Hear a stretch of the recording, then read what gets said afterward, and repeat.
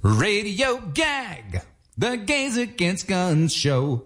Prepare to gag, yeah. Good afternoon, everybody, and welcome to Radio Gag, the weekly Gays Against Guns show. Radio Gag is your weekly update on how to end the horror that is the American gun violence epidemic. I'm Sarah Germain Lilly. On our show today, Ty Kersley reports on Trans Day of Remembrance and the powerful, timely, and historic Trans Day of Remembrance event Gays Against Guns produced at the Stonewall Inn in the aftermath of the Club Q shooting in Colorado Springs. We bring you post-election analysis from Greg Jackson of Community Justice Action Fund, who lays out possibilities and strategies for legislative action to reduce violence. And we share commentary from Professor Carol Anderson, author of The Second, Race and Guns in a Fatally Unequal America, on the context of gun violence and how it has impacted our elections. An extended interview with Professor Anderson and Radio Gag regular J.W. Walker will be broadcast tonight, 11/29 at 8 p.m. on Out FM on WBAI 99.5 FM. And I'm Ty Kersley with our Trans Day of Remembrance report. For the last several years, GAG has had a vigil on the Trans Day of Remembrance. This would be November 20th. We use our human beings, they're silent protesters, to honor the trans lives lost to gun violence. And so much has changed in the last several years with how trans lives and deaths are reported now. Everytown released a study that since 2017, reported trans homicides went up by 93%. Now, part of this is because of better cooperation with police and journalists reporting these deaths properly and respectfully. But this is a crisis. And this year, I wanted to try to visualize the loss of these lives. So we planned a vigil at Stonewall Inn and an indoor memorial of placards that we use that we've had for over the last 5 years. So these placards with the faces of a victim of gun violence and a short bio. We hung dozens of these plus a memorial on the second floor and had video and speakers from the community. Now, of course, this was planned before the shooting at Club Q in Colorado Springs. So the day of our vigil had press and speakers, and actually the governor's office declared all of November 2022 as Trans Awareness Month. And more people were there and able to pay tribute. This is all before we even learned the names of the victims. Now, Radio Gag will release a special podcast on Trans Day of Remembrance and the shooting at Club Q. This is our most vulnerable are under attack, and we have to change how we discuss the trans community. So they cannot be dismissed, and we cannot tolerate the political attacks from the GOP and their inciting hate speech towards everything from performers to trans youth. Yeah.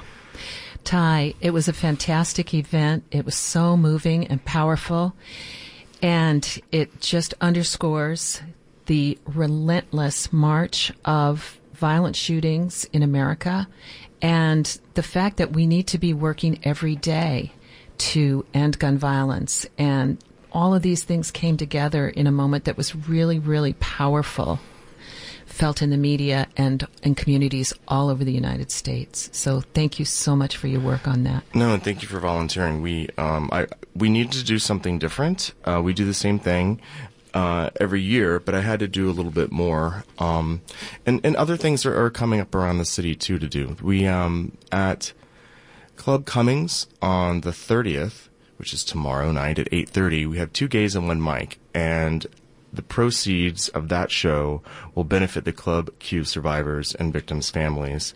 So you can look up information on that. And of course, we have our DC trip. This is December 7th. We will have the National Vigil, and we are looking for more human beings, HBs. These are the silent protesters that will represent someone killed by gun violence in the nation's capital on the day of the National Vigil. And you can email gagsignup@gmail.com for more information. Yeah, and if you're curious about becoming an HB and what that means, it means that you stand for someone who was killed by gun violence. You literally stand. You're dressed in white, you're veiled, you're carrying a placard with that person's picture. a little bit of their life, and it's a profound experience. You can actually feel that you are being present for a person who has lost their voice and their life to gun violence. So if you can join us in D.C. for that event on December 7th, please do. And if you would like to hop on the GAG bus and be an HB, you go to gagsignup@gmail.com. That's GAG, signup@gmail.com. Join us December 7th. You won't regret it. So, guess what? You're listening to Radio GAG, the Gays Against Guns show, on listener-sponsored commercial-free radio, WBAI. We thank you for listening at this special time. It's Giving Tuesday.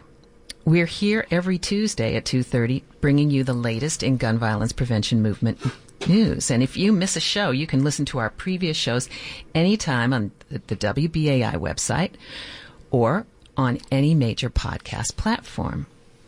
So, seeing as how it's Giving Tuesday, today I went to the website and I re-upped. So here is what you're going to do. I went to WBAI.org. I scrolled all the way down to the blue button that says BAI Buddy. I clicked on the blue button. I put in my favorite show, Radio GAG, and gosh, Out FM is right behind us, right? Out FM is tonight at 8. And, and I put in the amount that I wanted to pledge monthly. And it was very, very simple, my credit card information. So you can do that. You can call 212-209-2950. That's 212-209-2950. You can go to GIV2WBAI.org, and there you will find amazing premiums. And depending on how much you want to donate, you can get a thank you gift for your donation. So we really appreciate it. Please do one of those things today. Don't let Giving Tuesday get away from you. Thank you. Next, we have some post-election analysis from the weekly Gun Violence Prevention Roundtable that meets to network and strategize on promoting policies and legislation to reduce gun violence. Here's Greg Jackson of Community Justice to keep it real for us. Let's have a listen. Good afternoon, listeners. We are so excited to be here today with Greg Jackson. Greg is the Executive Director of Community Justice Action Fund, and he's going to tell us more about that. Greg is also a gun violence survivor, and we're fortunate to have Ty Kersley here too. I'm Sarah Lilly, and we're going to take it away. Greg, please welcome to the show and tell us. Yeah. Well, thanks for having me. I'm excited to be here, and just thank you for all your work and for everyone who's tuning in for just for your concern about an issue that is really so harmful and so devastating for so many people. So just really appreciate the time. Thank you. Greg, please tell us more about the work of the CJAF, the Community Justice Action Fund. Yeah. So y'all can everybody can call us just Community Justice for sure. I know it's a mouthful to say all that. But we were founded in 2016, right after the Charleston, South Carolina shooting. And frankly, we were created because we saw that there was a huge issue in the gun violence movement, that the policy, the media coverage, the advocacy, and really the storytelling around gun violence was being extremely dominated by mass shootings, and was overlooking the communities that were paying the largest price of gun violence. In America, Black and brown communities, we make up over 80% of the gun-related homicides in this country. And in the Black community specifically, this is the number one cause of premature death for Black men and the number two cause of premature death for Black women, as well as the number one premature cause of death for all youth, but especially Black and brown youth. And so we were created to really shine a light on this crisis specifically, and start to organize communities that have been impacted, but we're not getting the same level of attention or support as some of the more higher profile moments or higher profile incidents. And we also have been working pretty aggressively to start to shift the narrative to make sure that the violence that's happening in our communities is being seen for what it is.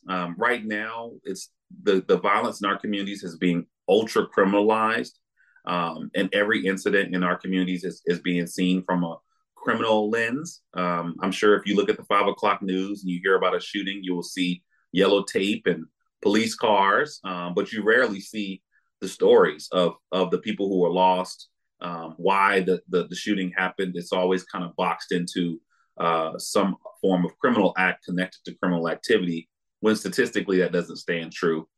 In fact, in Black communities, only 30% of gun-related homicides are connected to another felony crime. And so a lot of our narrative work is really to just frankly humanize the crisis of gun violence in our communities. Absolutely. That's one of our missions too. Just to tell an individual story of a loss tends to bring in more empathy than a statistic of how many people are killed a year, even though the last few years, everything has been on the rise. From a gun violence prevention perspective, what was your feelings about the 22 midterms?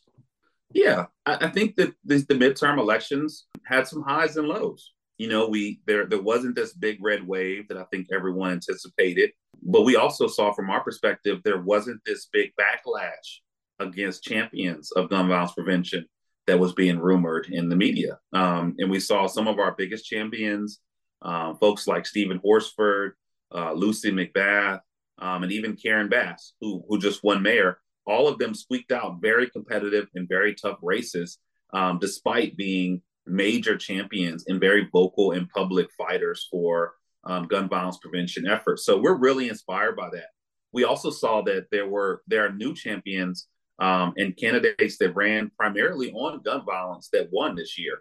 People like Maxwell Frost in Florida or Greg Kazar in Texas, people who have been very vocal and upfront about this. And we saw that this is a winning issue for our advocates and champions. Lastly, we were excited that we protected the Senate and we were able to keep that together.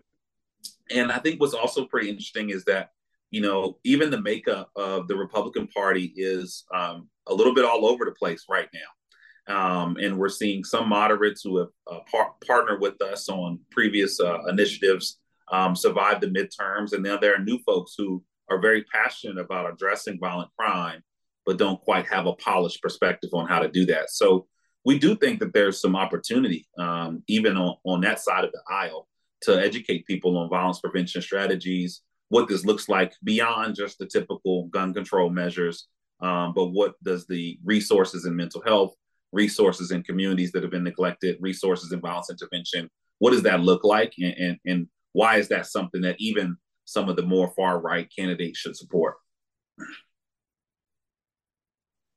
Yeah, you definitely named some of the new superstars that are on the rise. Yeah, you know, and I wanted to say, Greg, that from my perspective here in Brooklyn, New York, I'm kind of disappointed in the Democratic machine, which I would say the last 10, 15 years for me have been really getting educated and getting engaged.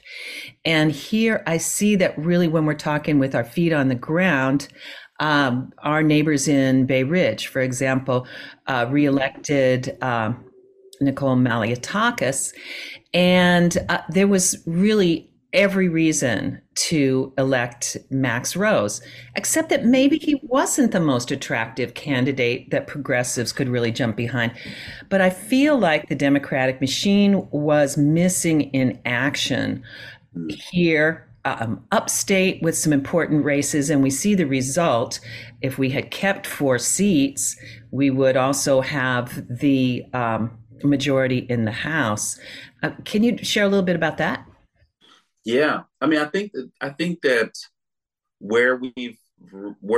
don't know. I think this is a tough year because historically, you know, the party of the president always loses, you know, that first midterms out. So Democrat or Republican, we were kind of fighting against the current, if you will.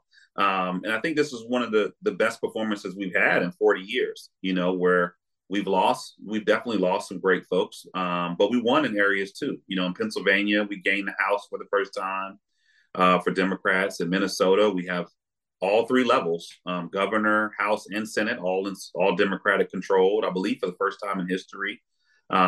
We've seen women leading in certain races for the first time.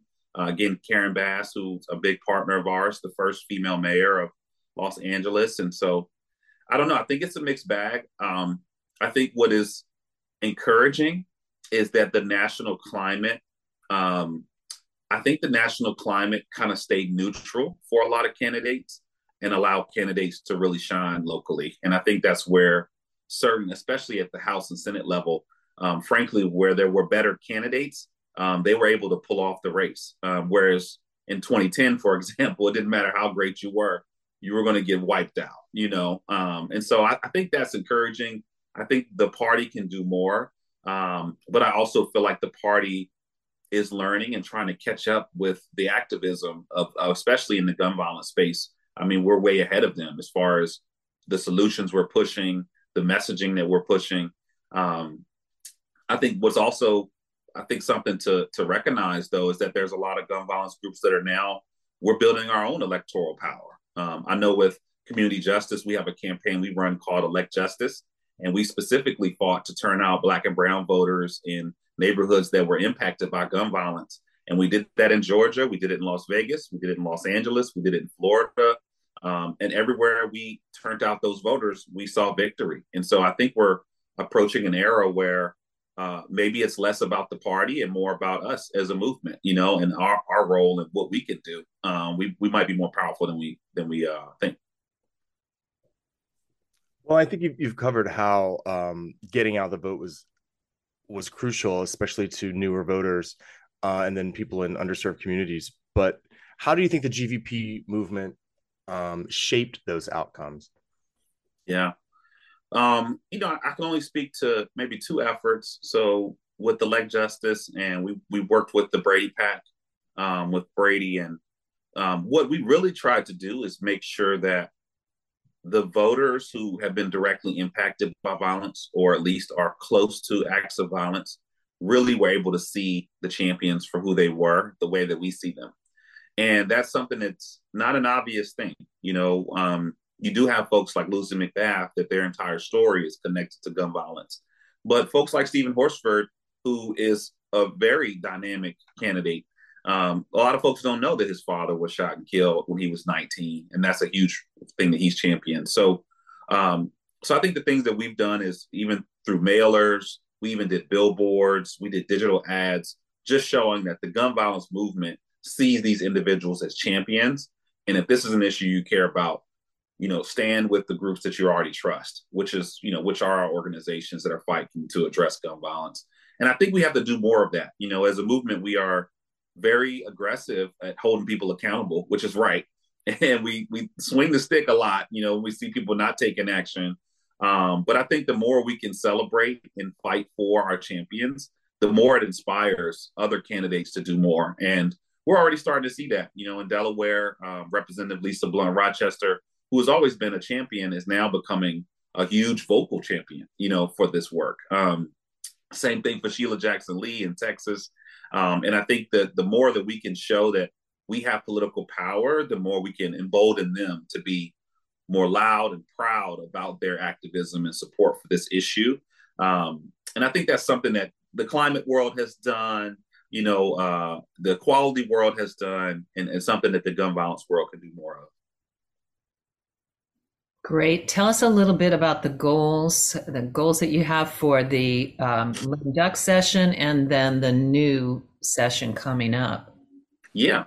So for Black and brown communities, what we've learned is that, unfortunately, a lot of our communities are already saturated with firearms. And it's not something that you can sentence your way through or police your way through. We really have to figure out, how do we help people who have been traumatized and really make behavioral shifts. But the good side of it is that there are programs that are very effective at doing this, whether it's hospital-based violence intervention that works with someone who's lost someone or been injured, victim services that can support people in their time of loss or their time of pain. street intervention that can work in communities to de-escalate conflicts before they become fatal. And then even cognitive behavioral therapy programs like Advanced Peace that work directly with at-risk individuals and helps them make behavioral shifts to switch their lifestyle outside of that behavior. And these programs are, commonly known as community violence intervention programs. But there's a ton of different subcategories. But what we do know is that they're mostly effective. Some of them have reduced violence upwards of 60% when implemented. But we've also noticed is that these programs are not resourced and not invested in. And so a huge priority for us is to fight for resources and funding. We met with the Biden administration the first day after their inauguration to really put this on their table and make sure this was a priority. And since that day, we started advocating federally. There was only $16 million for community violence intervention programs at the federal level. Now there's about $14 billion available. So we have fought like hell. I don't know if I can curse in this podcast. I would, but we fought like hell to increase those resources through Congress, through executive action, and through just policy changes in agencies. But that 14 billion is nice, but it's really a drop in the bucket because we know the cost of violence in America is $557 billion. And we also know that we're putting at this point almost trillions of dollars into other similar public health crises like the opioid crisis, like COVID crisis, frankly. And when you look at gun violence and opioids, for example, we're losing the same amount of lives, and the trauma is just as deep and wide, but the response and the resources are not equitable. So a big thing we're fighting for is more resources. In the lame duck, we're fighting for $250 million to be added to these strategies for fiscal year 2023 in the Department of Justice and CDC. We're also fighting for increases in funding for research to address gun violence because it is the least researched cause of death out of the top 30 at the federal level. The least research. Oh gosh, I wish y'all would just please look into that. Google how much dollars of research are going to gun violence versus sepsis or tetanus or HIV or other major health crises that we know our communities are suffering from. And you'll see a huge discrepancy. But we're also pushing for our baby bill, our major bill that we've been fighting for a long time, called the Break the Cycle of Violence Act that was sponsored by Senator Cory Booker and Representative Stephen Horsford. We've got it through the House this fall. We've gotten every Democrat in the Senate to publicly say they support this bill, but we need bipartisan support to get it done. And this bill will add $5 billion to violence intervention programs, but will also create an Office of Violence Prevention focused on community violence in the CDC. And it will create a technical assistance center for programs and community groups across the country that are working to develop these strategies in their communities. So it will create infrastructure to support these programs, but also add some really life-saving resources. The last major thing is there are a lot of, frankly, like policy reforms that need to happen to make sure that areas like victim services are more equitable for people who have been impacted by violence. In the state of New York, we found that only 4% of those who have been injured or shot or lost someone to gun violence have been able to take advantage of the Crime Victims Compensation Fund, only 4%. And so there's a lot of work that needs to be done to refine some of the existing programs and resources that have been designed to help people who are suffering from gun violence. So we're going to focus on that lame duck. And then if it doesn't come together, then day one of next session, we will be knocking on their doors. And some of those folks we're meeting with now to make sure that we're priming them, even from a bipartisan approach, to start to invest and support these life-saving strategies. Great. When I was in my 20s, I was able to, take advantage of a victims compensation fund in California. And I learned then that New York and California were the prominent states who really had these programs. It's life-changing. Sure. All of this is absolutely great information for everyone. What would you tell our listeners a way to look more into CJF? Yeah. Well, first of all, follow us on social media. That's a pretty easy one, easy lift. But we're at CJ Action Fund. We also have some really amazing reports that I would love for you all to check out. Our biggest one is our City Violence Prevention Index report.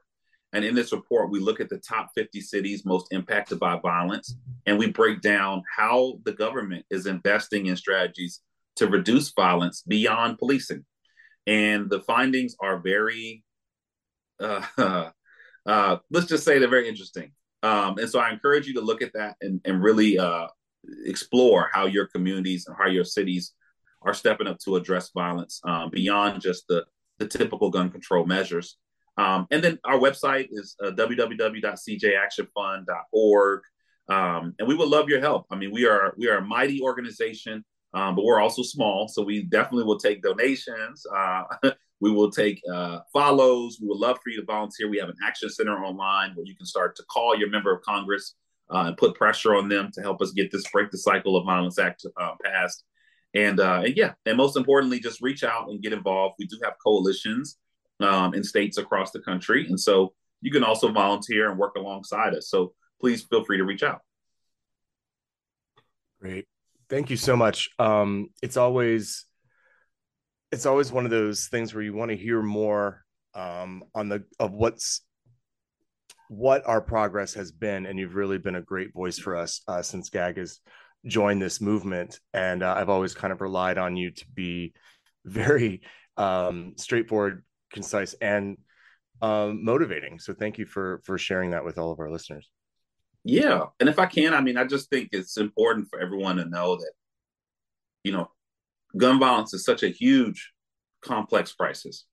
And something that I think a lot of us have suffered and struggled with for years. I was shot in 2013.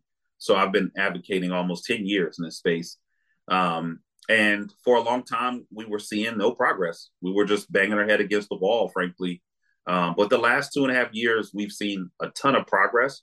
And it's hard to embrace that sometimes, especially when there's so much pain and loss. But we are in a winning season when it comes to policy and change. And there's a lot of momentum across the country.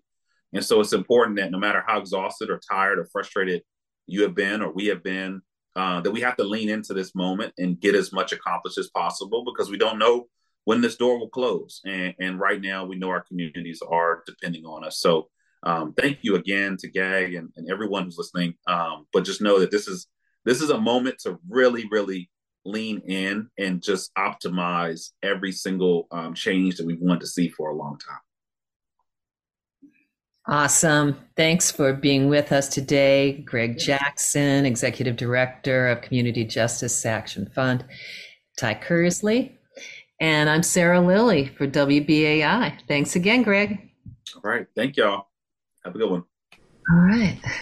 So you can find Greg Jackson and the Community Justice Action Fund on social media.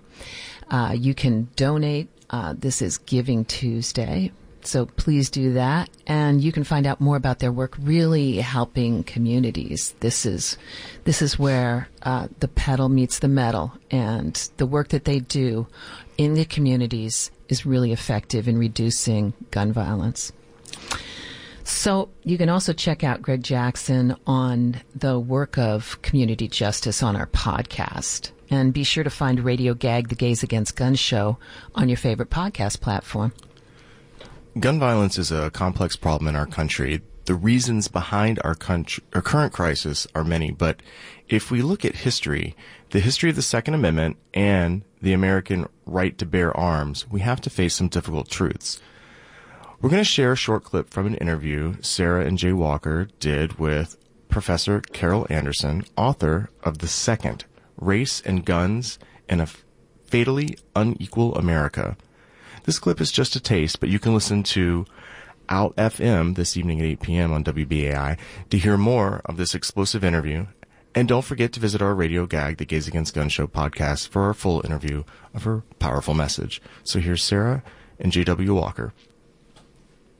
I wonder if you have time to comment on the issue of gun violence, and did you feel that it impacted this recent election and our direction going forward?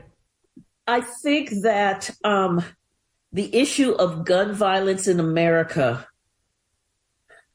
is that it becomes so racialized, so that you hear about all of this black on black crime. But what you don't hear is about white on white crime, because again, we need the narrative of black pathology, the narrative of black violence. Over 80% of African Americans are killed by African Americans. Over 80% of whites are killed by whites. But you don't hear about white on white crime. Why? Because there's political gold in the issue of crime and targeting it. So let me back up. So think about Uvalde and that horrible massacre down in Texas at Robb Elementary School. One of the first things out of Greg Abbott's mouth, the governor, was, well, you know, all of this gun control doesn't work because just look at Chicago. They kill more folks there than we have killed, on a weekend than we have killed in our schools. Chicago? So Chicago becomes like the dog whistle for black on black crime. And it's the way that you subvert issues about gun safety laws. And so we did have a major gun safety legislation, the first in 30 years passed. But notice that what it didn't deal with were semi-automatic weapons. We didn't have the banning of semi-automatic weapons. And remember, a semi-automatic weapon was what was used in the slaughter in Buffalo, where he went hunting for black people under the Great Replacement theory. Mm-hmm. So gun violence is prominent in the United States. I argue that we don't deal with it because of the power of anti-blackness, because we see black as the default threat, as the preeminent threat. So we're willing to have guns flood our communities, and we're willing to be unsafe in our schools and have our children do shooter drills. We're willing to be unsafe in our grocery stores. We're willing to be unsafe in our churches, in our synagogues, in our mosque. We're willing to be unsafe at our workplaces. We're willing to be unsafe on the road. We're willing to be unsafe in our recreational facilities, as long as we can get our guns. And so I'm going to close with a study done by Jonathan Metzl, who wrote Dying of Whiteness.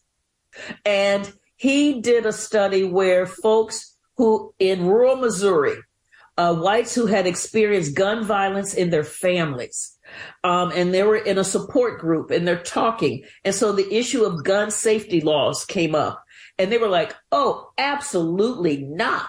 Because those people from St. Louis will come down here and try to take everything that we have.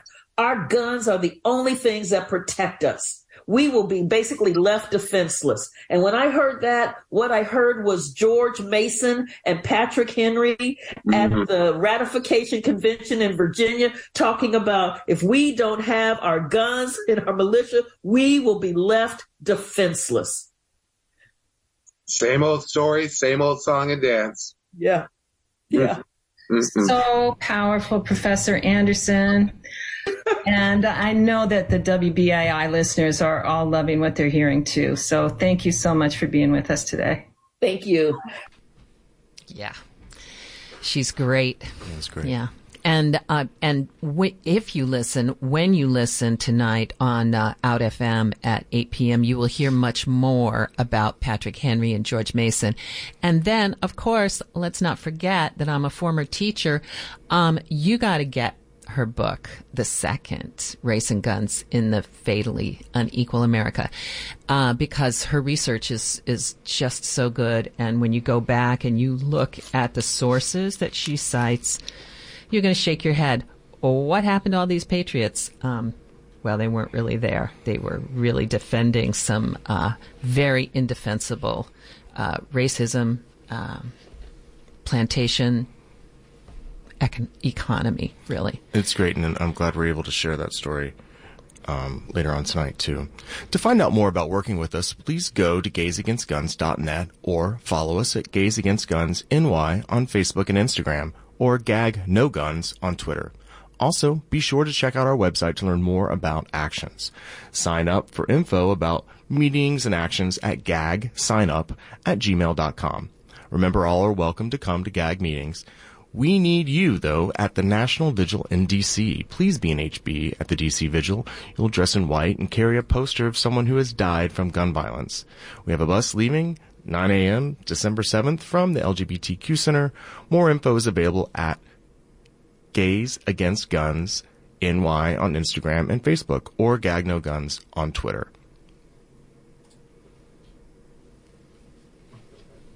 No. Yeah. What you just heard was silence. The silence of no WBAI and no Radio Gag. That's what it sounds like without your donation. And if you value what you are hearing, give to WBAI. The best way to get involved is by becoming a BAI buddy in the name of Radio Gag. A BAI buddy is someone who keeps our unique volunteer-run radio show going by giving a small donation every month. And really, just a modest monthly contribution can help keep us on the air here at WBAI. So go to WBAI.org, scroll down to that BAI Buddy button, or call 212-209-2950 and become a buddy in the name of Radio Gag. And thank you. Well, it's time to end our show. Don't forget, you can listen to our previous shows anytime on the WBAI website or any major podcast platform where we may have extra interviews and additional news for you. Yeah, and we leave you with our fabulous political singing quartet. Sing out, Louise. Have a great and safe day. Well, I think it would be nice if we could break your lobby, 'cause no, not every lobby knows how to lobby like you. No, and you never think twice before you take our dreams away. Well, we say the NRA and all the cash you blew. Oh yeah, you bought up Congress for $20 million, and then the White House $30 million more. Well, you can spend your heart out $1 billion, zillion. We don't care about your money, we are showing you the door. 'Cause we gotta have faith. We gotta have faith. Oh yeah, we gotta have faith, the faith, the faith. We gotta have faith, the faith, the faith. Baby, we won't go back to yesterday. So please, please, please sashay away. You were giving us the blues. Baby, we're gonna break the money chain. Then we won't have to feel the pain of another day loaded down with a lot of bad news. Just watch this river become an ocean. Listen, do you hear that mighty roar? Yeah, baby, we'll keep resisting your evil notions. We have had it up to here, and we are showing not one more. 'Cause we gotta have faith. We gotta have faith. Oh yeah, we gotta have faith, the faith, the faith. We gotta have faith, the faith, the faith.